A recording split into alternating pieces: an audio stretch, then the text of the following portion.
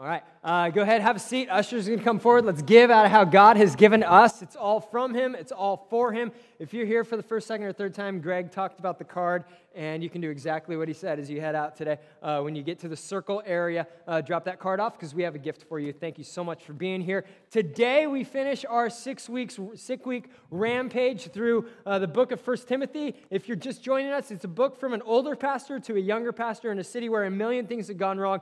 He's writing to get it fixed, and we get to jump in and see how that letter applies to us. And what we're going to look at today is perfect timing because this is gift-giving season. We're all going to get stuff. We're all going to give stuff. And every gift that we receive or that we give has a reaction. Some reactions are awesome. Some of them are film-worthy. And we're going to watch a video right now. Let's roll tape. I asked parents to tell their kids they were going to let them open one present a few weeks early.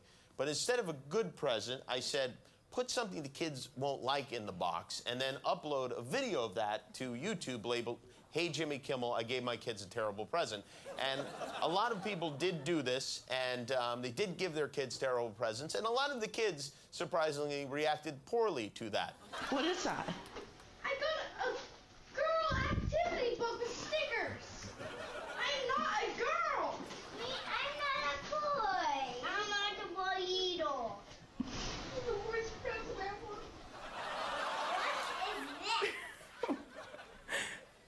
What is this? Marissa, what do you tell me all the time about my cooking? I love it. You love my cooking, so I made you something.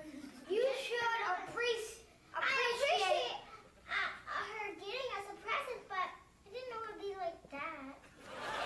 Yes, a sandwich of mine. I love your cooking when you cook like dinners, like Hot Pockets or pasta or buffalo wings, something like that. Not just a sandwich. Why would you eat off of it? I'll eat it. I'll eat it.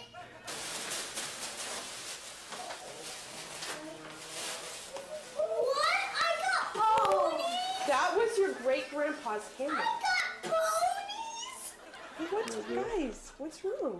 You're not excited about your I presents? got ponies. I don't want ponies. They're for girls. Guys, Mine is a stupid book. we thought really hard about what to get you this year. Well, you didn't do a very good job.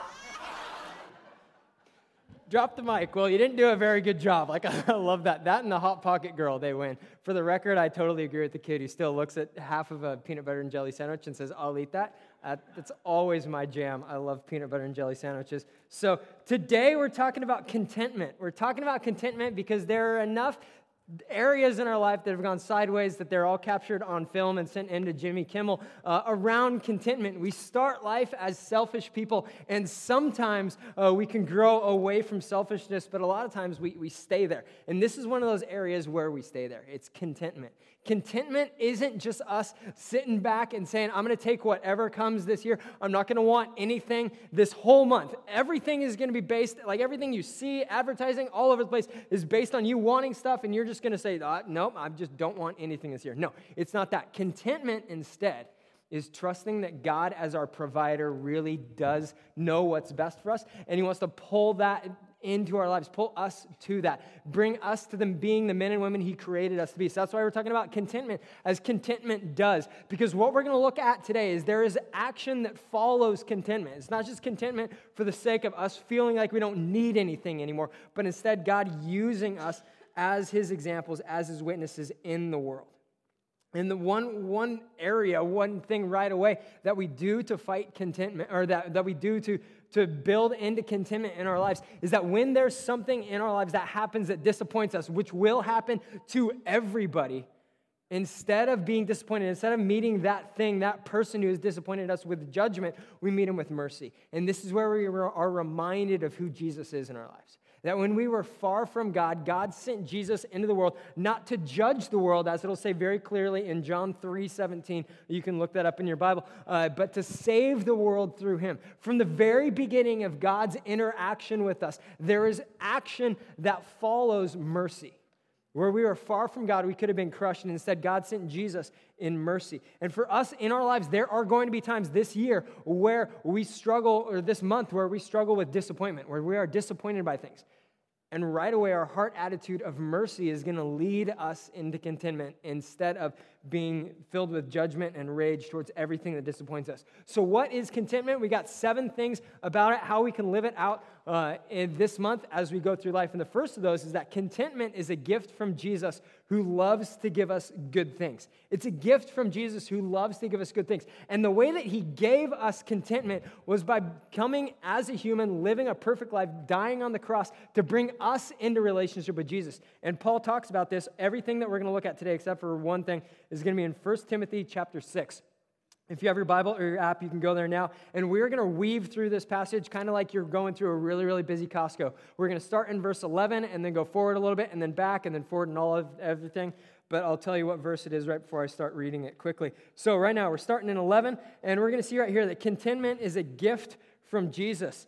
So verse 11, go. But you, Timothy, are a man of God, so run from all these evil things. Pursue righteousness and a godly life, along with faith, love, perseverance, and gentleness. Fight the good fight for the true faith. Hold tightly to the eternal life to which God has called you, which you have confessed so well before many witnesses. And I charge you before God who gives life to all, and before Christ Jesus, who gave a good testimony before Pontius Pilate, that you obey this command without wavering. Then no one can find fault with you now until our Lord Jesus comes again. So that's a lot of stuff. He's saying, I want you to continue to tell people about who I am, continue to live a godly life. But it's not just doing for doing's sake. He's not, Paul, the guy who's writing this, isn't just saying you need to do this because this is who you are. Now he's going to give the reason about why we live a content life, why it's a gift from Jesus. Because up to this point, it sounds like a lot of work. 15, for at just the right time, when Christ will be revealed from heaven by the blessed and only Almighty God, the King of kings and the Lord of lords, he alone can never die. He lives in light so brilliant that no human can approach him. No human eye has ever seen him nor ever will. All glory and power to him forever. Amen. He's saying that's the reason why we can be content, because we love, we worship, we're fueled by, we are known by, we are seen by, we are followed by a God who is one day coming back to make everything right. And this same God saw us when we were far from him. And instead of sending us off to the punishment we deserve, he sent Jesus to invade our lives with mercy. That's why we can be content. Paul's writing this from jail. He's not a picture of absolute, like, the easy life. He's writing this from jail, and he's saying that in this, even in difficult situations, you can be content. Because it's not based on us, it's based on who Jesus is.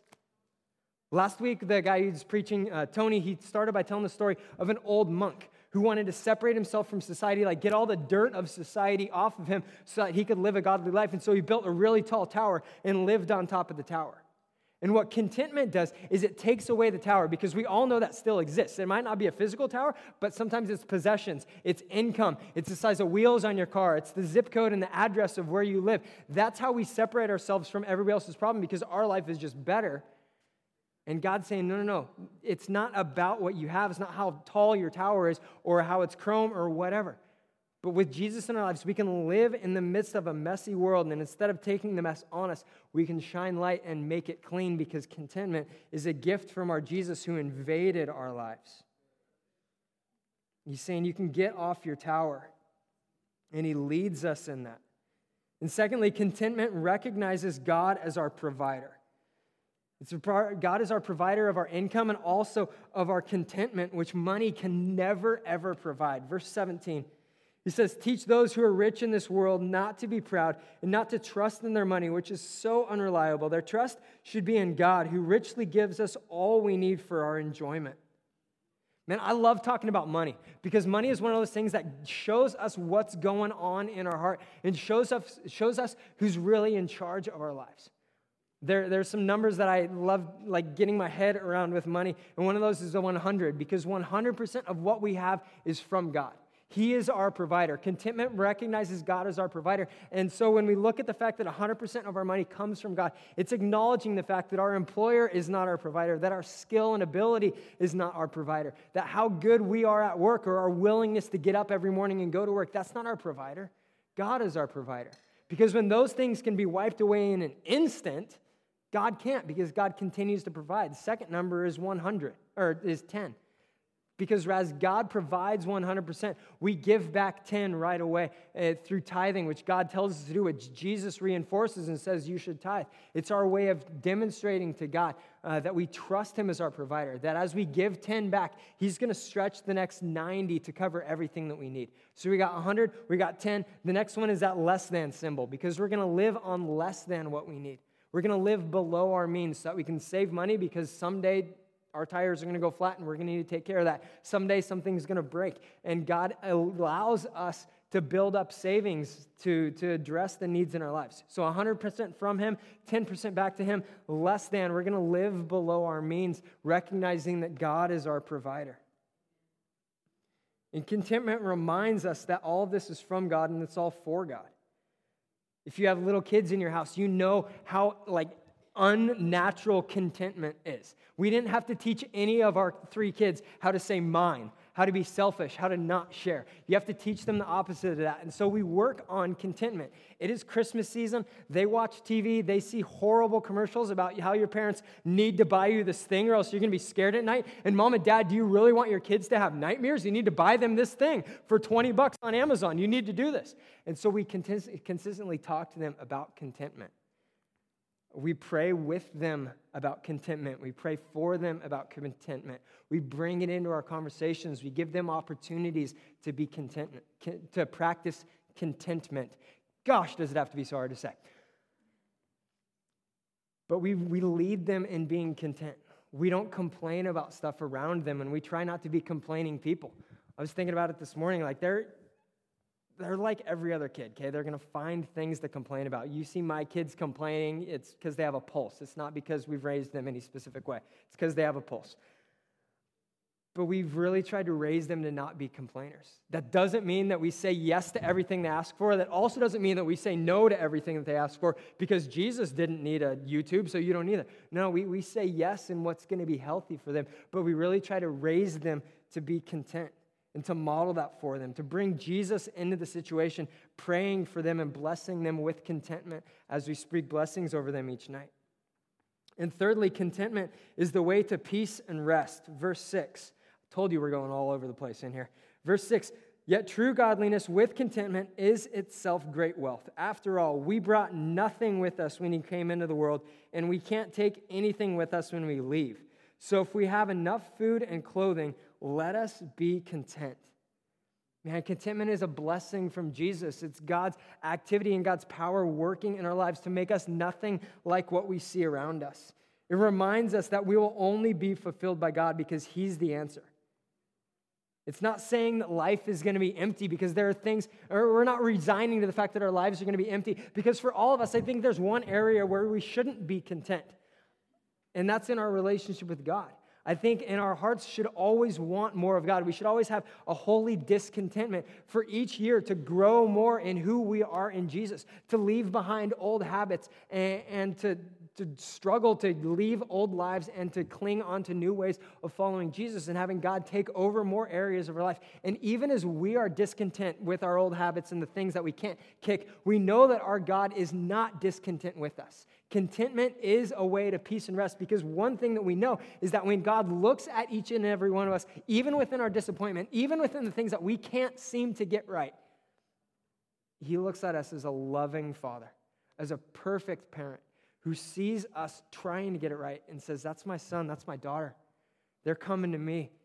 They're denying their self. They're living different from the world, and I'm going to empower them to do that. Man, I make fun of babies all the time because there are a lot of things they can't do. They're selfish. They don't understand our need for sleep. They scream and stuff. But there's one great example of babies in the Bible. King David is talking in Psalm 131. He says this about babies. He says, I don't concern myself with matters too great or too awesome for me to grasp.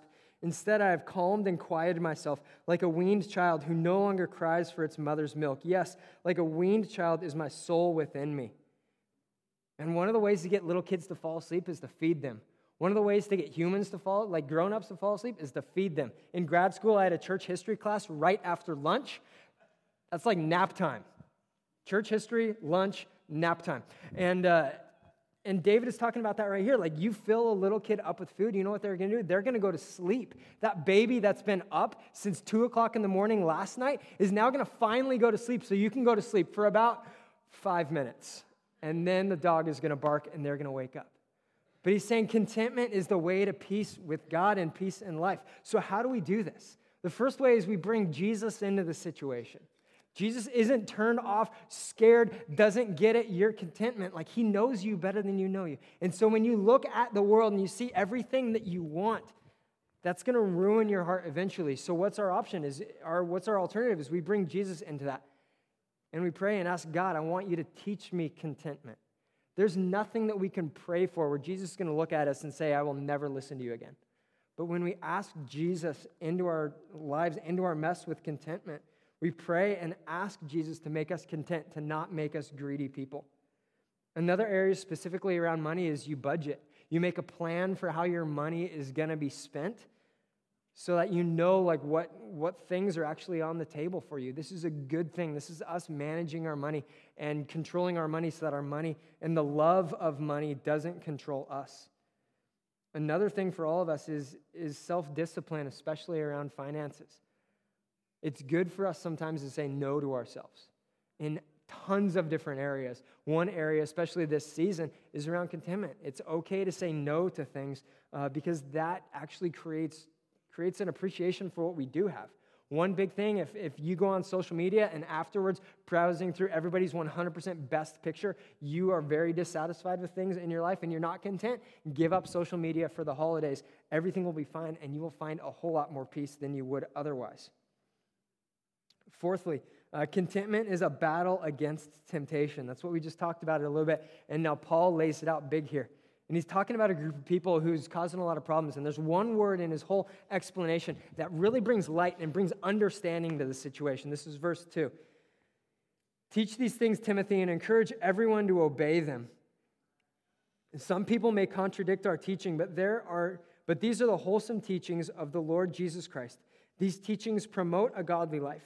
Anyone who teaches something different is arrogant and lacks understanding. Such a person has an unhealthy desire to quibble over the meaning of words. This stirs up arguments ending in jealousy, division, slander, and evil suspicions. These people always cause trouble. Their minds are corrupt, and they have turned their backs on the truth. To them, a show of godliness is just the way to become, here's the word that changes everything, wealthy. For them, it's all about the love of money. It's not about trying to find God. It's not about sometimes division happens if we're all trying to go in the right direction as an organization. Sometimes there's going to be quibbles that happen. He says, no, this is all trying to become wealthy, trying to love money more than we love people. Verse 10, he says more. He says, for the love of money is the root of all kinds of evil. And some people craving money have wandered from the true faith and have pierced themselves with many sorrows. Man, wealth changes everything in that passage. And just like any other temptation, it's something that gets into our lives in one area. And then if it's unchecked, if it's unrepented of, if it's not like kicked out and managed, it's going to work every other area of our life and make it all toxic. And the love of money, what he's saying here is the root of all kinds of evil. And we see that happen on the news. We see that happen in other people's lives. There's so much abuse that happens of people as other people are chasing the love of money. Because when money controls the way that we think, the way that we treat people, we're going to treat people poorly. Greed, fear, insecurity around the love of money lead us to treating people poorly. How do we know that? How can we see that? Well, because one of the top causes of divorce every single year has been financial issues. That you start loving money more than you start loving the other person. And so contentment is always a battle against temptation. Number 5, contentment frees us to care for others. It's like we said at the beginning, contentment does. It's contentment that doesn't just make us feel better, but it works through us to move us into action and to move us into other people's lives. Verse 20, it says, Timothy, guard your heart, or guard what God has entrusted to you. Avoid godless, foolish discussions around those who oppose you with their so-called knowledge. Some people have wandered from the faith by following such foolishness. May God's grace be with you all. I think we see that, and we read before when he's talking about the result of these people following the love of money instead. And you look at phrases like pierced with many sorrows. Man, that's a sad thing to God. God looks at the way that people have followed things apart from him, and it's brought ruin to their life. And he doesn't look at it with an eye that says, you know what, you should have gotten it right the first time. You shouldn't have screwed up. I'm disappointed in you. I'm walking away from you because you messed up. That's not God. Jesus demonstrates this so perfectly before he's about to be killed in a city called Jerusalem. He's up on top of the city. He's looking down on the city, and he says, Jerusalem, I want to gather you. I want to bring you to me like a mom bird brings her little chicks towards her. I want to protect you. And these are the people who are just about to kill him. Because contentment frees us to care for others. It's modeled throughout the Bible that when we're content, when we're peaceful with God, when we're good, and we've been redeemed and set free and saved by God, our sins have been forgiven. Part of the transition that happens in us is God pushes us out. God uses us to care for others. And when we're content, we're able to do that. It's one of the things that I've come to love about Mountain View Sunnyside and the way that we work as a church. Like, we can't control what's going to happen on a Sunday. We can't control who's going to show up. But one thing that we can control is how we're going to respond to every situation. And so a few months ago, there was a family that showed up and needed some help with groceries. And so one of our people, one of you all, hopped in your car, drove across the street, bought a bunch of stuff at Winco, brought it back, said, here you go. I said, turn in the receipt. I can make sure you get reimbursed. And they said, nope. It's covered. At our Thanksgiving service, there was somebody who walked a really long ways, and food was an issue for them, and so they're carrying home a bunch of food, and that's a really long walk with a whole lot of food. And so one of you guys said, hey, I'll take you home. Don't know where you live, don't know who you are, don't know what you have in your pockets. I'll take you home. Like what Greg talked about, Pastor Greg, about the baskets of food that we're going to give away to people in our church community and people in our geographical community. We did that last year, and one of the people who signed up to fill a basket was one of the families that was getting a basket. Like, that doesn't make sense, except that contentment frees us to care for others, even if it's going to be something that's a big sacrifice for us. And so we took their basket, and then we gave them another one because it would just be way too easy than just to call them and say, hey, keep your stuff, because that's rude. But this is your church. These are the people that we are, is that our contentment, the love that God has showered over us, doesn't just look at us and say, okay, good, I'm glad where I'm safe. I'm glad that I'm good with God. Everybody else, good luck with life. But it says, I'm gonna be moved into action. My contentment isn't just gonna stay out there. It's gonna have an impact. It's gonna have an effect. Man, we might not be the church that has it all, but what we do have is an appreciation for what God has given us, and we want to help other people. One of the fun conversations, there's tons of stuff that happens in reorganizing between services, and so I had to make sure that Pastor Greg knew, dude, we got to reload those trees in between service because they already got emptied out after first. That's a great problem for us to have as a church because contentment frees us to care for other people. Sixthly, contentment isn't affected by our net worth, but our willingness to serve others. Verse 18. He says, tell them to use their money to do good. They should be rich in good works and generous to those in need, always being ready to share with others.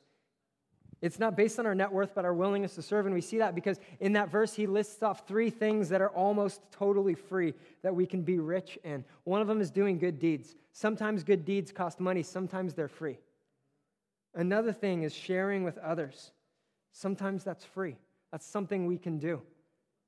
Another thing is being generous. And that's an attitude of our heart that looks for opportunities where we can give to others, where we can be generous to others. It doesn't matter how much your take home is if you're living in fear around the love of money and you're not doing anything to help others.